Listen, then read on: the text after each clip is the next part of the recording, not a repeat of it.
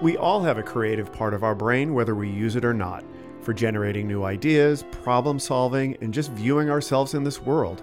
I am Ricky McGeckran, an artist living in Chicago, and I am eager to know and share with you all how people of a creative leaning have brought this way of thinking to the forefront and how it has shifted outcomes. Joseph Adeo is a professional astrologer who consults, teaches, and lectures in Manhattan. He is also a friend who I met in Provincetown, Massachusetts in 2010. We speak about a lot of topics in the hour: coming out, Joan Crawford, Rock Hudson, and of course, astrology. My conversation with astrologer Joseph Adeo. You and I met 10 years ago in Provincetown, Massachusetts. My fated summer. That was a magical summer. Yeah, and I remember you and I were kind of traveled in the same social circles. Yes. And I remember we spent the day, just you and I, at the P-Town Inn pool, hanging out, and I'll never forget that. So I'm sure that you had shared all of this information, because I'm always asking people about I'm sure I've shared it. My Gemini moon must have shared it with you at least twice. I repeat things often, so yes, and I forget things just as often. So Provincetown is, for people that are listening that aren't familiar with it, Provincetown is in Massachusetts. It's at the tippy tip. Massachusetts has like that hook, and it gets smaller and smaller and smaller. And as you drive down that hook, it becomes less and less populated until it's just sand dunes. And then suddenly when you get to the very tip, boom, Provincetown. So how would you describe Provincetown? World. Oh, it's a magical fantasy place at the end of the world where outcasts and creative people go, people who feel like they're on the fringe of society, people who have high creativity who aren't accepted, who go there to explore, who go there to be welcome, who go there to be accepted. It's a magical place. The lighting is kind of bizarre. You can escape into a fantasy world. You can escape into a fantasy world of high creativity and community, or you can escape into a fantasy world that spirals you into the depths of depression. Provincetown is highly sensitized. Whatever mood you're in, Provincetown will heighten. So you have this magical kind of energy, but if you're in a depressed mood, it will make you also spiral down. It's quite a unique place, and a community, a safe haven. It's a little different now, but that's how my impression of Provincetown from when I first went, and from the history books and from reading it. Eugene O'Neill and Tennessee Williams and all these great writers used to go there. It was a haven for creative people. LGBTQ LMNOP is the community right now, but back in the day, it was a community, but now it's encompassing everything. It's a little different now, but It's still a place of acceptance. Yeah. My experience in P-Town, I was a visitor for the years. I would go for a week on vacation where it was party, party, party. And then starting in the summer of 2009, I got a place there. So not only was I there on weekends, but a week before my first place started, our work situation changed. So I was now working from home. So I basically moved down there. And I will tell you that being there changed my brain. Like, it rewired me. And I don't think that I would have pursued this creative life as an artist that I'm doing now if that had not happened. Because when I was living in Boston and working like a corporate job, your mind is just wired in a way it's just different. And when you go there, I was meeting people that were much looser, much freer, much more open to new ideas. The other thing that was extremely interesting is no one talked about their jobs. No one talked about what they did for a living. No. I hung out with Greg and Jeff, and I hung out with them every day at the summer for an entire summer. And then at the end of the summer, they invited me to a party in Boston, and I found out that they were a doctor and a nurse. And I'm like, I cannot believe that we spent that much time together and it never even came up what we do for a living. And in the normal world, that's the first thing you ask when you meet someone. Oh, what do you do for a Rick, living? you hit the nail on the head. That's a wonderful definition of Provincetown. What I loved about it because 10 years ago was not my first time there, but the time that changed my life. And nobody asked you what you did. You were accepted for who you are. And that's what I loved. You had friends, and when you find out what your friends do eventually, because eventually you hang out with them for months and months and then years, and so you get to know everybody. Everybody was from a different socioeconomic background, but nobody. And I love the fact that people just liked me for me, because of being an astrologer, a lot of people were like, that's a little crazy, and people don't like that. But they loved me, so I felt loved and accepted, and it didn't matter to me what they thought about my job. Well, good. Yeah, let's talk about your job a little bit. I know you're an astrologer, which I think I think it's extremely interesting that you are pursuing something that is, at least in my view, very much out of the ordinary. I mean, you're the only astrologer I know.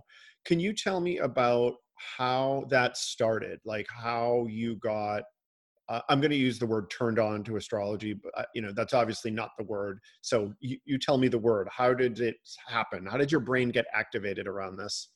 I was always in the arts. I went to school. I always wanted to be an actor, and I studied acting since I was a kid, and movies and fantasy and the imagination. I was very right brain oriented.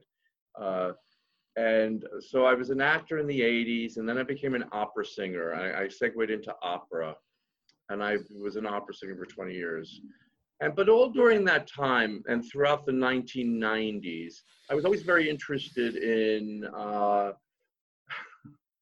going to channelers and interested in spiritual stuff and going to expos and seeing what people had to say. And I got a little lured into that Buddhist community for a while, although I found them I didn't stay with them too long. But I always thought there was something. Astrology wasn't for the first 40 years of my life, astrology wasn't really a big thing, but I was always exploring spiritual things through meditation, through yoga, through as I said, some of the Buddhist things. I Course of Miracles. I did the Course of Miracles. I was kind of always dabbling and experimenting. Why did you start doing that? And like what age, approximately what age did you start exploring that? Like in my 20s, after I graduated school, after I went to a very artsy school, I went to a very progressive school. I came from a very conservative Republican family of alpha males, and I just wasn't like that. But did you grow up in a religious household? No, my mother hated religion. Oh, okay. Italian Catholic family in terms of ethnicity, in terms of the way the mind was formed, and I'm sure the Italian Catholic mindset in terms of religion was there, but not in a formal way. My mother loathed the church. She thought the church was two-faced. She hated the women in the church. And my father took us to church when we were kids. We're 4 boys. But then after about 8 years old, he didn't care about the church either. So not religious at all. So religion and spirituality was not part of your life at all? No. My parents were hardworking, from immigrant family. My grandparents were Italian immigrants, and my parents were this next generation, and everything was about work, get ahead, get an education, work hard, make money. It was that. I came from that kind of mentality. Yeah. But they never, to their credit, my parents never dissuaded me from going into the arts. They just kept saying, "Oh, you should have something to fall back on. You're not going to make any money in that. You're not going to." Right. But they never, for all their faults in other ways, they were very supportive of what I wanted to do, and they gave me a wonderful education, and they let me pick the college I wanted to. And so when I went to acting and did all this, they just let me do whatever I wanted to do. Right. They didn't stop me. So I'm trying to figure out where like this interest and need, not that it's abnormal or, most people have this interest in spirituality or, at some point, is there anything in particular that sort of initiated that exploration, or was it just part of you growing as a person? In the 90s, I think I missed the first part of your question, but I think I know what you were asking. I did this rebirthing class. I was trying all these things, And there was a woman teaching a rebirthing class, and I can't even remember what rebirthing was. Something about taking you back into your mother's womb and feeling like you're there, and whatever emotions came out. It was from psychotherapy. And at that point, I was starting to read astrology books, and I asked this woman, I liked her very much, and I said, do you know a good astrology teacher? I think that's what my next thing I want. And she said, yes, you must study with John Marcusella. And I said, okay, he's the best. So I was an eternal student. I loved studying. To this day, I could study. I could be in college till the day I die. As long as I didn't have to work a day in my life, I'd much rather study. So I said, oh, good, a class. So I called him up, and he told me about classes. He was the president of the New York chapter of the NCGR, which is the National Council for Geocosmic Research, which is a very prominent astrological organization. And he told me about classes were starting. And I remember I had a very eclectic schedule because I was an opera singer and I was an actor, and all the classes were at night. And I said, aren't there any day classes? And he said, no, most people teach at night. So I started studying with him. And this was in the late 90s. And he was a great teacher. And the more I studied with him, the more I loved it. I just thought it was fascinating. And astrology became this whole thing of like psychology. He was a very psychological astrologer. And it was all about, it was like the original psychology for thousands of years. And it wasn't this woo-hoo. It had a science to it. It had a logic to it. It had a lot of math to it. And it was like a melding of the left brain and the right brain, because you do have to do a lot of homework and preparation and math. And then there's a right brain element to astrology. That's the interpretation, the spiritual side, because, you know, why do the planets mean this? It sounds so silly, but they do. And when they move in certain mathematical configurations, and he opened up this whole world to me, as great teachers do. You know, he made me interested in it. He made it exciting. He made it entertainment, and he made it simple as well as complicated. Because the minute you start studying astrology, you realize, oh my God, it's not just this little column in a newspaper. Right. It takes years and years of studying and synthesizing all this information to be able to weave patterns together and to look at the past and the present in order to see what the future might bring. Because it's very actually logical astrology once you know the language, just like learning a foreign language. So he opened up this whole world to me. And I'm a voracious student. I'm a very good student. So I took class after class. I studied, and he really liked me. And he said, you could be a great astrologer if you wanted to. And that's all I needed to hear. That's all I needed to hear. I remember when I became an actor, when I became an opera singer, I needed a great teacher. All I needed was a teacher to tell me I was talented and I could do it, and I jumped. And he was that. And I think that's why teachers are so important, because as an actor, as an opera singer, as an astrologer, that I had a great teacher who just pushed me, and they promoted me, and they helped me. So then he started mentoring me, and I took private lessons with him. And then I got my certification, because you can go through the certification process. Not that being a certified astrologer makes you a great astrologer, but it was important for me because I like certification, because I like testing. And I like having to study books and take tests and quiz and get approved and and so to me, it meant a lot that I got a certification to be an astrologer, even though it does not necessarily mean you're a great astrologer. Was it something where you knew, I want to be the best, I want to do this? Or was it more like, let's see what happens next, let's see what unfolds, and it sort of unfolded in a positive way? Or were you more goal oriented? No, I'm not that goal oriented. Let's see what happens. I never have a plan, never. Let's just see what happens. I segued from acting to singing to astrology. And in the interim with the astrology, as I was segueing, I just said, let's see what happens. And I met the right people. It was almost like the Wheel of Fortune in the tarot. Yep. It was spin the wheel, see what happens. Yeah. And I just got pushed in the right directions. So in 20 years, you have obviously, things are unfolding in a way that are making you want to continue. How would you describe your experience with astrology that's making you feel that this is where you should be, that it is positive, that you want to, that you have wanted to continue to take the next step in a way that maybe other things didn't feel? I make money at it. I'm independent. I'm free. I don't have a boss. I can do whatever I want. I can make my own schedule. I don't have to listen to anyone but myself. I could work at 3 in the morning. I could work at 9 in the morning. I could take 2 weeks off. My whole business is word of mouth. So from a practical level, I love the freedom. I love the freedom. From a spiritual level, it's creative. I help people. It's like being a therapist.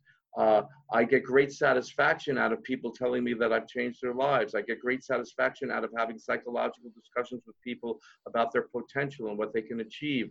I feel like an artist. I feel like a teacher. I feel like a performer.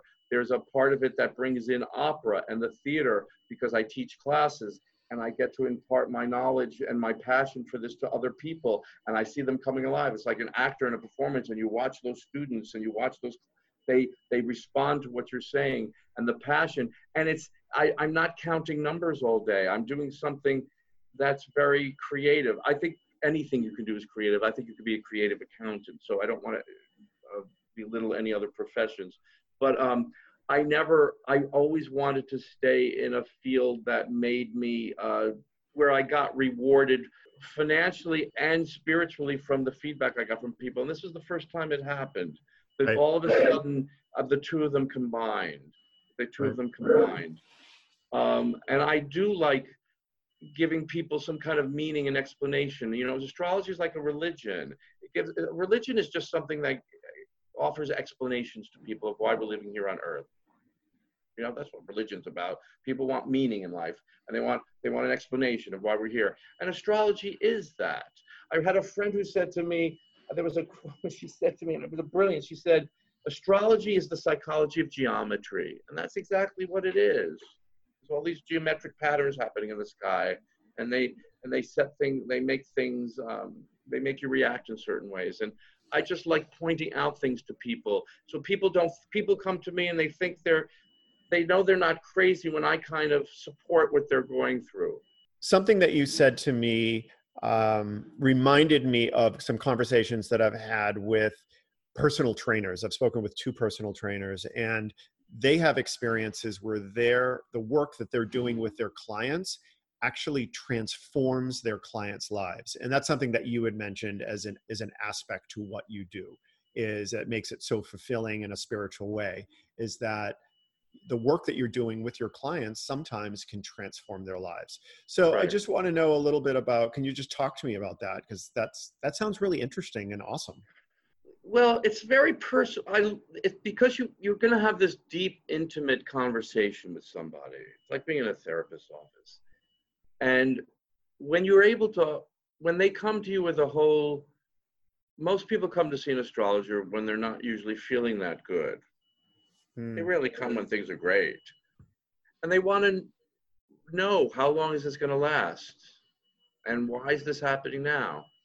And when you can give them very practical kinds of advice of certain types of behavioral patterns that are set up in their chart, set up in their life at birth, and why they react certain ways in certain instances, and why things are being triggered now.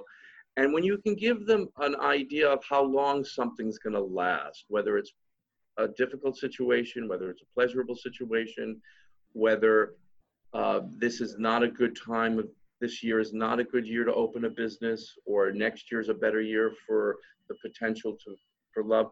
When you kind of reinforce what they're going through, and that there's a meaning to it and there's a pattern to it, it makes this huge sigh of relief on the side of the client. Like, they're not crazy. Like, there's a time, there's a season for everything. There's a reason why it's unfolding now. This is the time of my life where I have to learn this lesson. This is the time of my life where I have to learn that lesson. This is a time of my life where for the next 2 years I might experience great joy that's unfettered.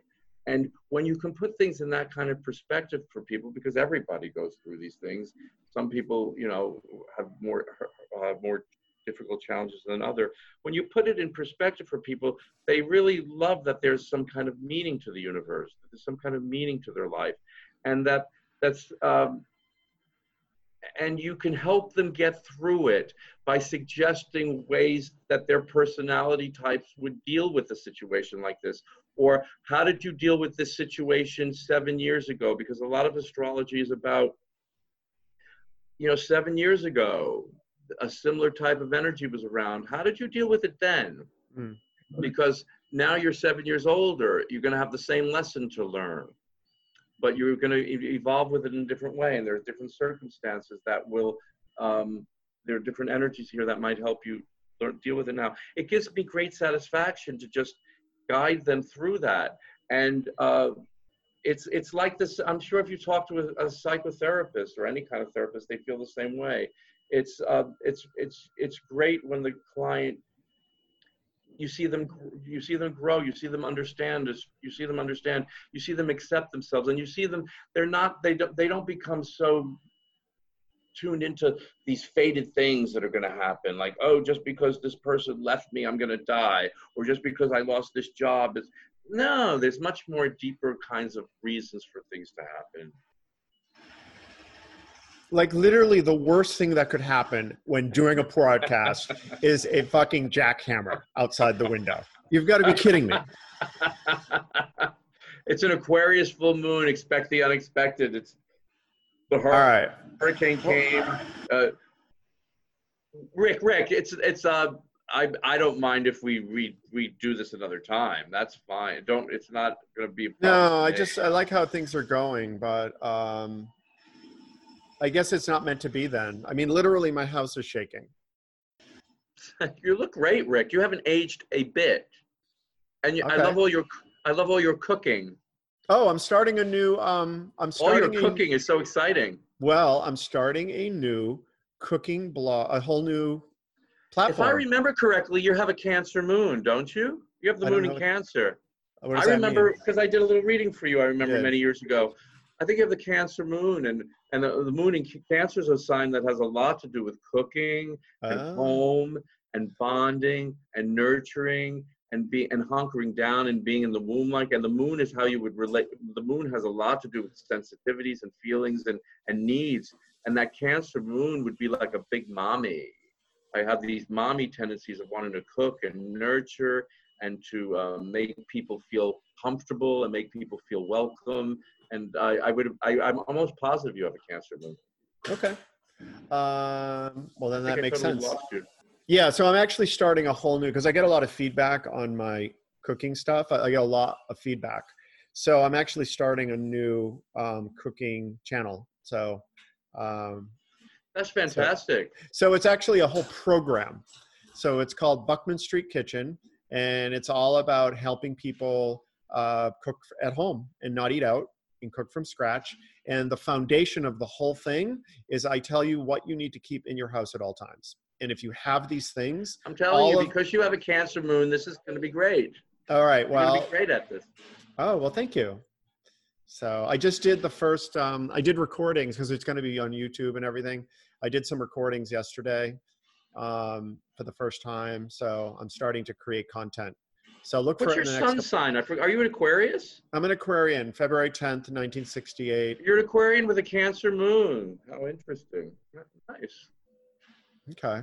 You'll help people see the bigger picture as an Aquarius to cook in their own home and take care of themselves personally. That's a lovely combination.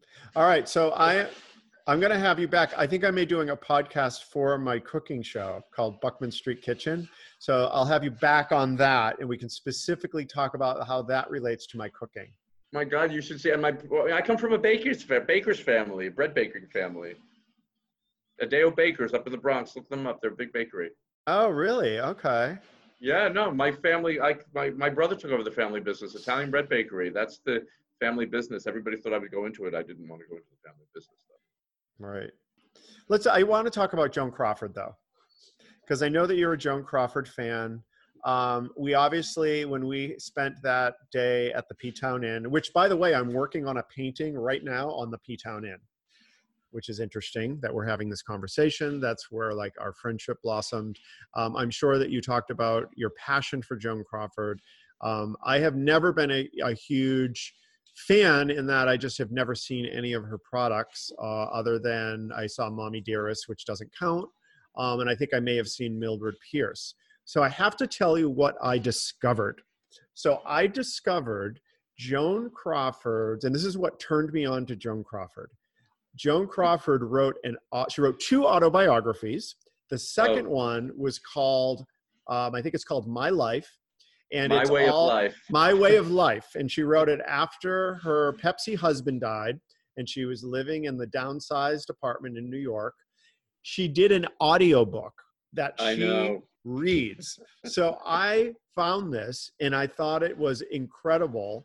And I use it all the time when I need to fall asleep. I put on Joan Crawford talking about my life, and it is so soothing, it puts me to sleep. She has a beautiful speaking voice. She's a great speaker. She has a great voice. I have to tell you, I totally am similar to her, the way her brain works. She's like a project manager. She does not necessarily have a creative brain. Everything about her. Now, obviously, an autobiography isn't necessarily about truth, but it certainly speaks to what she thinks is important, and it's not the normal stuff. It's all about planning and thinking ahead. All about planning. And all about planning your house, planning your meals, planning your career, planning your relationships. It was fascinating. It's interesting that you say that she doesn't have, I don't know if did you say creative mind? It's interesting. You said she's very left brain. Yeah. She's very, you would think because she was this actress and everything, she would have this kind of a little more of a devil may care attitude about things. But no, she should have she should have been the CEO of a corporation. She should have run. I remember people reading about people who met her and people in Hollywood. People from Broadway would come to Hollywood and they would feel like they were slumming. And they said, but Joan Crawford, when I met her, she should have been running the studio. There was something robotic about her. There was something, I hate to use robotic, sounds terrible because I actually love her, but organized, anal retentive, 24/7 planning, OCD, which, fits in with a lot of the image of her, especially the mommy dearest image of, the controlling, but yes, very, very left brain structured, analytical, to an kind of almost a scary degree, which propelled her ambition too. Absolutely. And so since I started listening to that, so then I started learning more about her, and I listened to an audiobook of her first autobiography, which was written like mid-career. First autobiography was written around the time of Whatever Happened to Baby Jane in 1961. That's called The Lonely Life. Okay. So that was written around the. No, that's Bette Davis. No. The Lonely Life is Bette yes, Davis. You're right. It's called. You're right. I'm confusing the two. A Portrait of Joan. It's called A Portrait of Joan. Bette Davis and Joan Crawford wrote an autobiography around the same time about Baby Jane. Betty's was called The Lonely Life. You're right, and Joan's was called A Portrait of Joan. And that was like the early 60s. And then My Way of Life was written in 1970, around that time.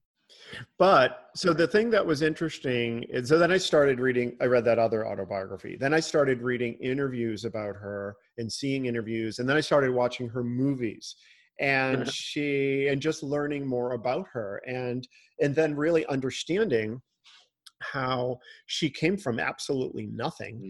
And and that is how she became what she was. I mean, she's the epitome of the American dream. She's yes. the epitome of the American. She's one of the most fascinating creatures of the 20th century.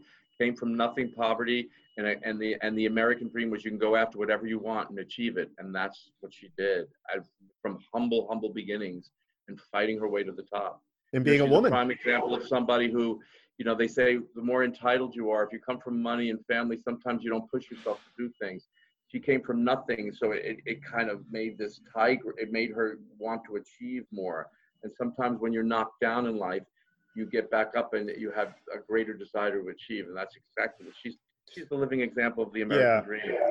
And another aspect to her is that she's my grandmother's age. Like I remember going to visit my grandmother, and she was like a little old lady who, both my grandmothers, who they had no power, they had no influence. They were at the whim of my grandfathers. And, that was my idea of what women were like of her generation. And she was their age. So that's crazy that she had a career, and it's fascinating. Living, the power of the independence of a woman, the power of a woman, and dealing with, you know, making her way in the world. I mean, there's a lot to admire there. It's pretty amazing. Yeah, yeah. She's my grandmother's age. Yes, exactly. And what those women had to go through in that world at that time, it's pretty amazing what they achieved. It's pretty amazing. And it really is. Do you have any opinion on her daughter, Christina, and her in terms of whether, not whether it's true or not? I don't know. What is your opinion on all of that? You know, Joan Crawford's a very flawed woman. I mean, complex, complicated woman, which is what makes her so. Chris, you know, I'm sure there's a lot of truth to what Christina says. I'm sure she was not the greatest mother. I'm sure she did abuse them. You know, there are 4 children in that family, and 2 of the children have great stories and 2 of the children have bad stories. That's not unusual. That's not unusual. That the abuse happened, I don't doubt. My views about Christina, though, other than that, you know, child abuse is horrible. I'm sure she had a horrible upbringing in many respects. But Christina never seems to have anything. She capitalizes a lot on that. And then, you know, once the whole thing with the wire hangers became camp, she would capitalize that. And she would, there's something about Christina that doesn't kind of ring true all the time. And I don't, you know, and you're also seeing, you know, unfortunately, that movie and that book became just so like a Joan Crawford movie. It became so melodramatic. But Christina just seems to have such a hatred to. She very rarely says anything positive about the mother, and yet she always says she was looking to find love. There's no forgiveness there. It's interesting for somebody who's, you know, approaching 80. I think Christina's born in 1939, so you know, she's approaching 80 years old. There's no empathy for the mother, and no understanding, and no there's less. There doesn't seem to be this reflective part of Christina about the whole situation. You know, but I don't hate. The thing about Mom, I have 2 versions. You know, when I was younger, I thought the Mommy Dearest thing was so appalling, and it smirched her reputation. But in a way, it made people pay attention to Joan and research her and see where she came from. You know, it's a very sad story. It's a story of a woman who repeats the patterns of her own mother. You know, Joan Crawford just came from an abused household, and then she perpetrated the abuse again on her own children, and that's rather sad. Yeah. It's rather sad that, you know, this woman who achieved so much couldn't. You know, Christina makes it sound like Joan Crawford wanted children just for publicity. That's not true. That's not true. You know, it's and she's telling the book through a child's lens too. So I think, you know, you're getting the child. A child is gonna listen. My mother's still alive, so I want to be very careful about what I say here. I remember when I watched the movie version of Mommy Dearest. Now, my mother didn't physically abuse me. I was never beaten. But when I watched Faye Dunaway as Joan Crawford, and I watched certain scenes in that movie, I sat there saying, well, my mother was like that. Right. My mother would go fly into fits of rage. Yeah, I don't think that's uncommon back then. It's not uncommon. So there's a lot of things taken out of proportion. Like, you know, like, I know, you know, my image of women, you know, I don't want to sound misogynistic here, but I come from a whole line of strong, independent, fierce women that had tempers, that doled out the punishment, that wore the pants in the sense of they took care of the house, and they were scary, and they cursed, and they fought, and they hit, and they were like military men. And I grew up, those are the kinds of women, perhaps, I mean, if you psychoanalyze me, I've psychoanalyzed myself a lot. That's why I love the actresses like Joan Crawford and Bette Davis and Barbara Stanwyck and those strong women on the screen. They're fun to watch. But when you have women like that in your real life, you know, everybody talks about abusive men, and yeah, there are lots of abusive men, God knows. But you know, I always have been taught, I've always been told, oh, if women ruled the world, if women did this, if women, it'd be much kinder, much sweeter. That's not my view. Those are not the kinds of women I was raised by. Yeah, that's my experience too. I mean, in my family, my mom wore the pants in the family. My dad was not an alpha male, and my mom was an alpha female. So that sort of, and I think that's why I have an interest in similar types characters and seeing it on screen. And I can definitely relate to that, because that was the dynamic in my family. When I hear about like the overbearing, abusive dad, I'm like, I don't even know what you're talking about. I don't know Like what you're talking about. that is completely foreign to me. I mean, my dad had his own issues, but not that. Yeah. My mom was the one that was abusing my dad. And my dad just sat there and never said anything. And so I can relate to that. And yet I had great empathy for my mother and her plight. And I think, Joan, because I think I instinctively understood that women were put in a very tough position, especially women like my mother and Joan Crawford. They're creative. They want to have a career.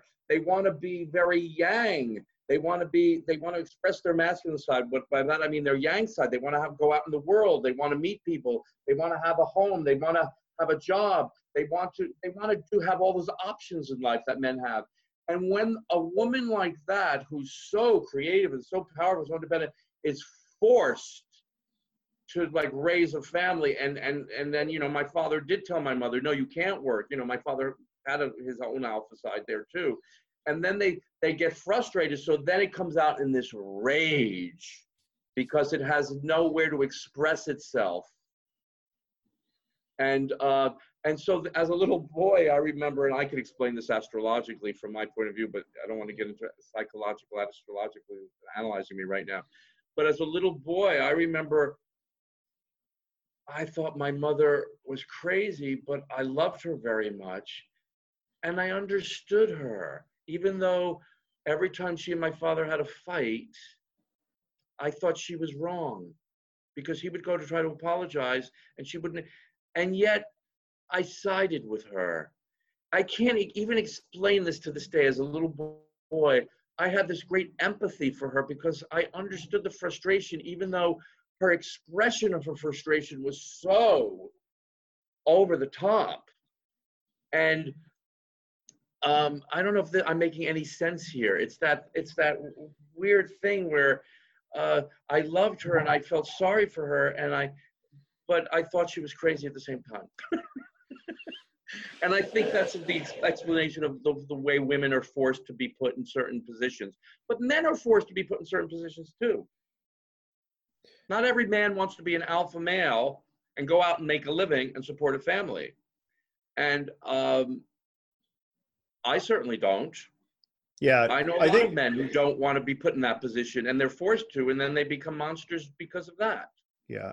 And I think this is I think this relates to a lot, and this is another whole larger topic about, which we probably don't want to get into, about like traditional American roles in terms of everything, in terms of men's roles, female roles. And then we talk about it kind of relates to me, not so much sexuality, but like now we're talking about gender identity, which it's kind of the same thing. It's like females should be this, males should be this, and like that is what is considered excellence. That is what is going to get you to be successful, et cetera, et cetera. But not everybody fits into that. And in the same way, in gender, like I'm cisgendered, like I feel like I'm male, but I can see how if you don't feel that way, like how does that work? Like, right. And as an astrologer, I love that I can help people see what their strong points are and their options. Where in your life are you more yang, and where in your life are you more yin, and where's the balance of energy, and where should your priorities be? And where are your strengths, and where are you? Astrology is explaining where your strengths are, where your weak points are. How do you balance the weak points? How does the struggle in the chart? A chart will indicate where somebody has a certain amount of talent, and then where they're going to have struggle. Well, you need struggle and talent in combination to make somebody successful, because without struggle, you don't achieve anything. And if you're all about talent and good luck, well, you become lazy. And so a good astrologer is supposed, in a good consultation as a consulting astrologer, because I'm a consulting astrologer, I'm supposed to point those things out to people and show them, like, this is where you will have more success if you push yourself a little bit, Yeah. and there's lots of different fields of astrology. There's the research astrologer who will explain why certain things happen in certain epochs of history, and they're doing lots of research analysis, right? I'm not geared that way. That's sort of like the geek or the nerd or somebody who doesn't like to socialize with anybody and spends 24 hours a day, 7 days a week doing research, and then they come up with why things happen. That's a whole nother school of astrology that's really beautiful. But this consulting astrologer is supposed to look at a chart and help unleash the person's potential and for growth and where things are going. And and I think from a little boy, that's what you realized. Yes, I'm a cisgendered man. I'm very proud. And astrology is very good at explaining this kind of stuff. I'm very proud to be a cisgendered man. I like my masculinity. I like my swagger. I like going out there. But underneath, I'm a very feminine kind of yin type of guy. And I think I love that dichotomy that I present. I love that dichotomy, that split point of view of being sort of like this daddy figure, but I'm really much more, I don't like using the word feminine because that's such a bad, but yin energy. Yin doesn't have all the connotations as masculine and feminine, but I'm very yin on the inside. I'm very more that kind of thing, which is why I think I understood my mother so well. Right. So how do you think your personality type would have worked out in the 50s in the US? That's a great question. Listen, I was very conditioned at an early age to tuck it in, they say. You know the expression for gay men? When I came out as a gay man, I came out right away. It was very easy. But because I wanted to be, I was very lucky. It was very easy. I came out in the late 70s, and all my young friends say, oh my God, it must have been so hard. I go, no, I went to a very progressive school. My parents dealt with it fairly well for being Republican. Anyway, to answer your question, how would have I dealt with it in the 50s? How would you have been received? I would have been received fine, because I would have done the Rock Hudson thing. I would have done the things that Rock Hudson did. All those gay men who made sure that they acted in a hyper-masculine way and could tuck it in. There was in the theater world, there was an expression, tuck it in. You don't want to be on stage and have anybody read you as gay. Not because they would, the reasoning was, at least the way I interpreted it, it wasn't because you were ashamed of being gay. I was never ashamed, but because, and rightfully so, 95% of the literature is geared towards straight people, and the man is supposed to be able to make love to the woman. And so when you're on stage, you want the audience to believe that you're making love to that woman, and that woman is falling in love with you. And there's a certain, I know a lot of people are going to disagree with me, and I'm a 6-year-old man, so I'm coming from maybe a little archaic way here, but I always bought into that, where I didn't like when people could guess my sexuality. Now, I could camp it up just as good as anybody else, and I don't care about that. But when I'm on stage, I want the men and the women in the audience to believe what I'm playing. So in the 50s, there would have been the extra thing of being ostracized for being gay, losing your career for being gay. So what I would have done is what I did in the theater world, is just go to the gym, work on that hyper-masculine thing, making sure my speaking voice was a certain tonality so that I would fit in and not get caught. I would have played that game. I'm sure that's what I would have done. Yeah. So talking about... scared me. And I wouldn't have gotten married, though, because I'm so gay. And I don't think, you're talking about who Joe Adeo is.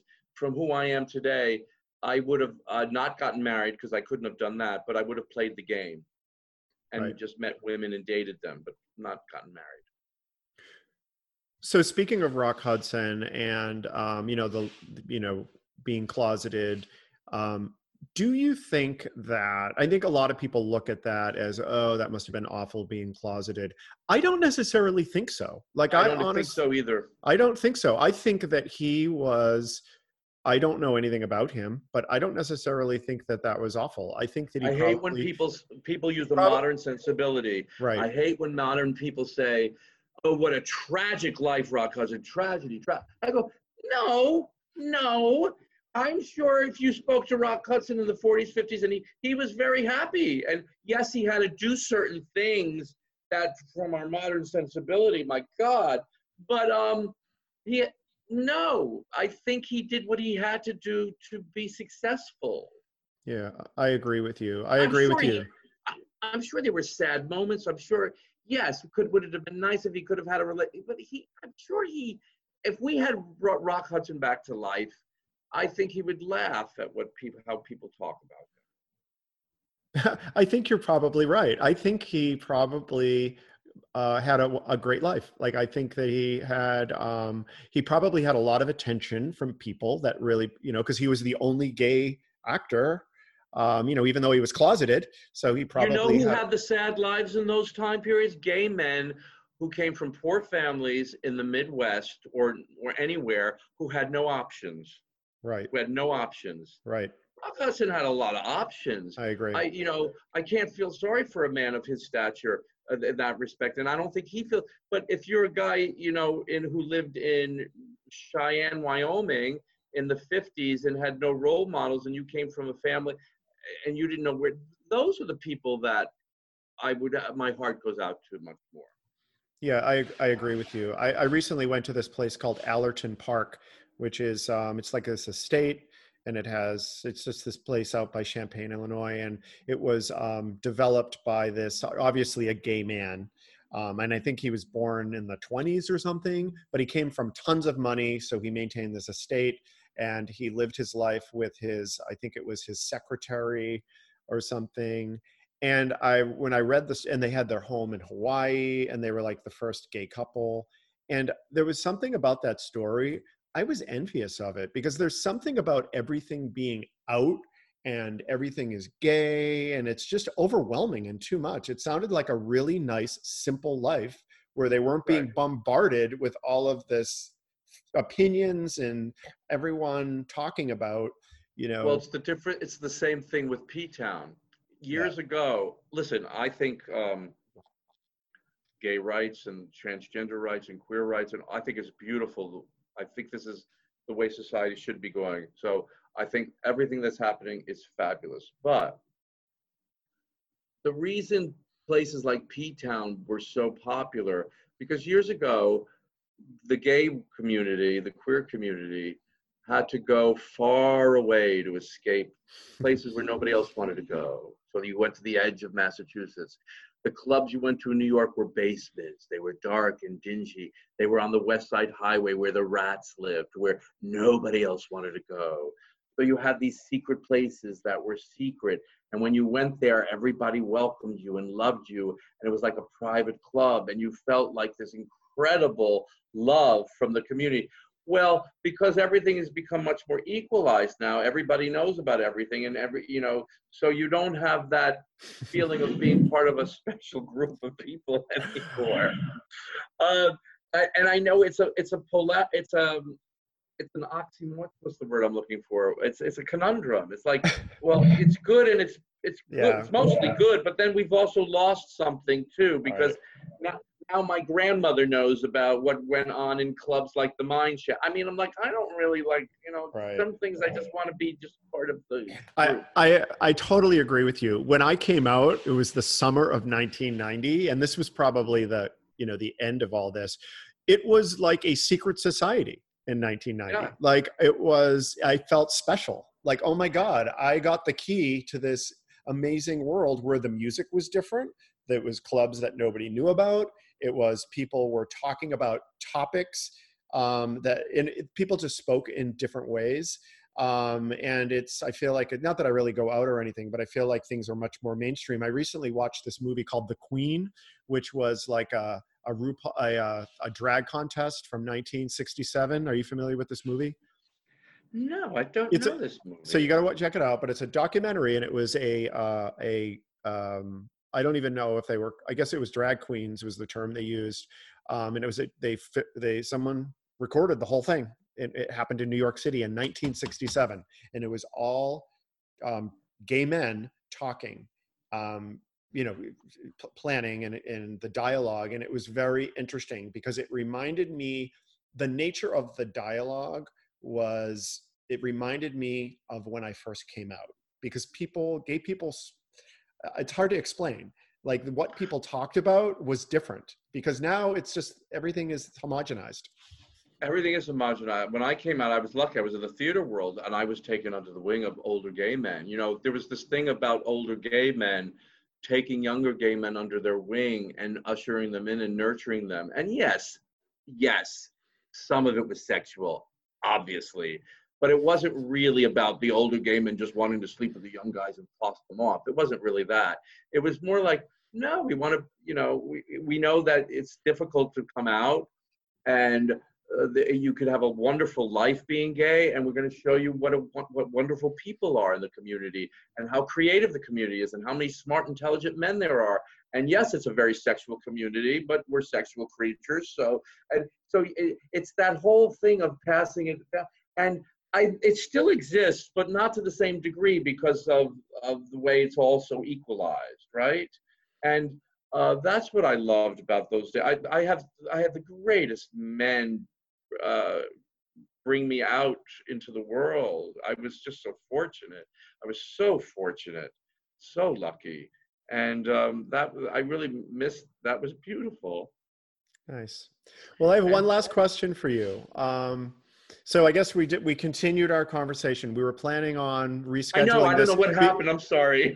No, it's okay. We were planning on rescheduling this. I'm not sure if I'm going to edit that out or what, but if I edit it out, a jackhammer started outside of my window that was noisy and physically vibrating my dining room table where I'm recording this. So we were going to reschedule it. It went away. We continued. I do have one last question for you. So is there anyone that you wish you could do a astrological reading? Is there like a fantasy person, dead or alive, that you would love to have that sort of interaction with? Oh, I really never thought about that, because all the people that I wanted to do, I do anyway. Like it's I don't even really need to talk to them. I just analyze their charts. Uh, but if I were to, I really don't. I mean, you know, you want to say maybe Joan, but I've analyzed Joan Crawford's chart so much. Uh, I almost, for famous people, to be quite honest, with famous people or people in the public eye, I actually prefer to study them in private without asking them too many questions, because they live so.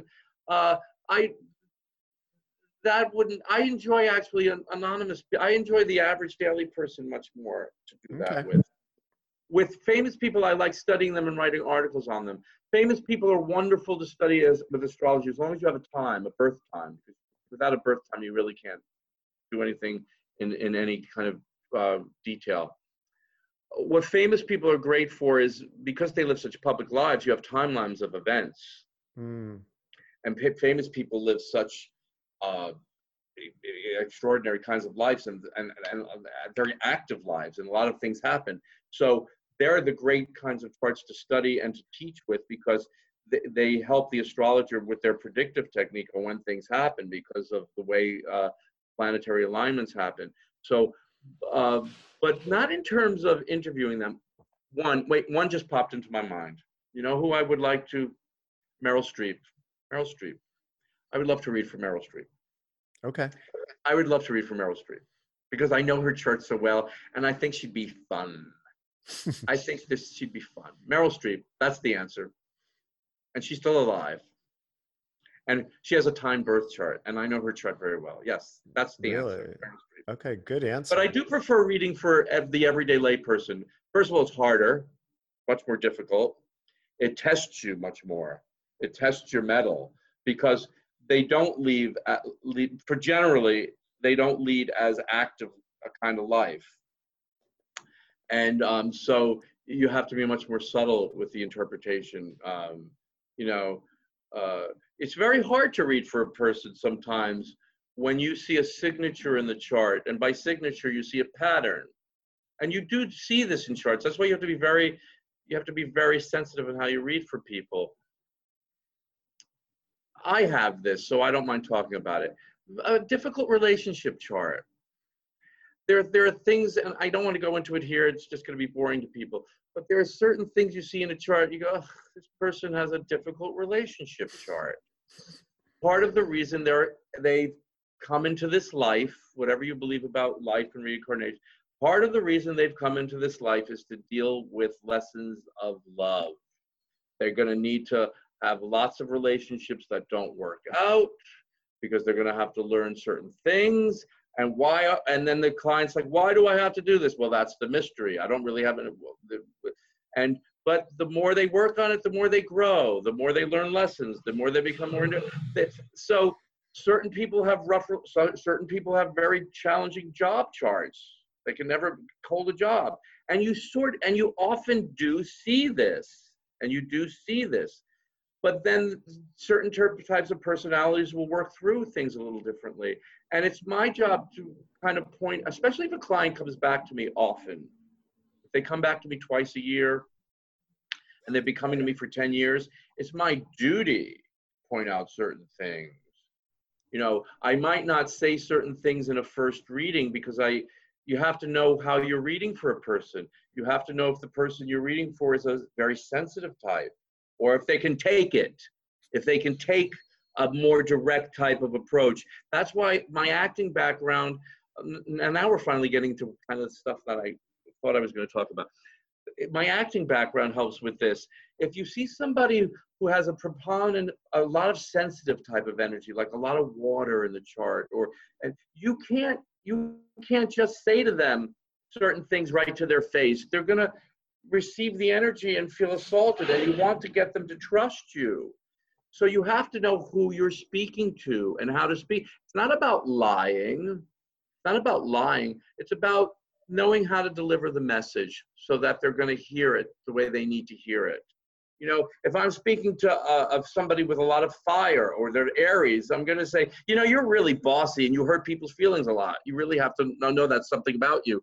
And generally the person will probably laugh and go, yeah, I know. But you can't say that to somebody else who's going to, you know, internalize it a little too much. Right. You have to know who you're speaking to. So it all relates, the acting and the astrology. It all relates. By being an actor, being on stage, because you have to. When you're talking about certain planets, you have to act out. I like to act out the planet. I like to, because people then see the visual and they go, yes, they get it. The visual along with the verbal. If it's that's where my acting training comes in very well. So I have a question about being an opera singer. So I've heard you sing. You have performed a couple times in Provincetown. I think once was at the Red Lobster. No, what? Not Red Lobster. The Lobster Pot. Yes, I used to just get up and sing. Yeah, at the Lobster Pot, not the Red Lobster. The Lobster Pot. But anyhow, I do have a question about that. It always, well, I'm curious to see how that relates to the performance aspect of being an astrologer, but also it just seems like being able to sing like that must feel really good. What does that feel like? When you're singing, and it's working on all cylinders, and especially opera, because I used to sing opera a lot, and you'd go for certain high notes that were the climax of the phrase. Well, it was like having a climax. It was like having an orgasm. It was like the next best thing to orgasm and sex. It was like, oh my God, you'd feel this because your body was kind of shaking and resonating. And then when you go for certain types of notes, it's like explosive, and it explodes this way and explodes down through the root chakra. And you felt like having an orgasm, and it just felt like the next best thing to sex. So when it was working like that, but you had to do a lot of preparation for that and a lot of work, and when it didn't work, you would be depressed. But singing was beautiful. Singing is beautiful. It's fabulous.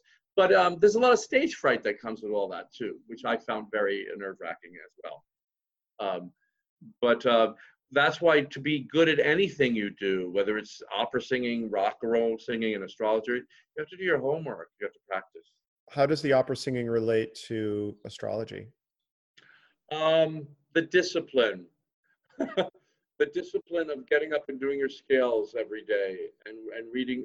So you do your scales every day. You look at where the planets are every day. What aspects are the planets making today? Well, you have to know where the planets are constantly moving. And as an opera singer, you have to wake up and you have to know where your voice is sitting. You have to do your scales. You have to make sure this is functioning right. You have to, the everyday daily living of living your art and living your life. If you're an accountant, every day you wake up and you go to the office and you crunch numbers. If you're an astrologer, every day you wake up and you have to read something about the astrology. You have to know where the planets are moving. You have to know what aspects are making. If you're an opera singer, every day you have to wake up. It has to be part of your daily grind. It has to be part of the daily motion. You have to do your scales. You have to take care of your voice.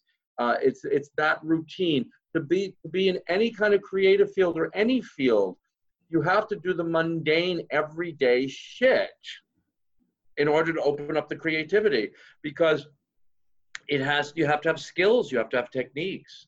So I would correlate all that to from opera singing to acting to astrology to anything you do. My father's a baker. My father was a baker. Every single day he went to that bakery and he mixed the bread and he mixed the dough, and then the creative part came out of producing the bread. But you had to put the flour in, you had to put the water, you had to put the yeast, you had to put everything in that machine, you had to have the bakers do everything. But the creative part was then when it came out and you made it, right? But you had to do all that, have all the techniques and the ingredients. Did that answer your question? I lose the thread of the conversation sometimes. That was an excellent answer. That was excellent. But that's,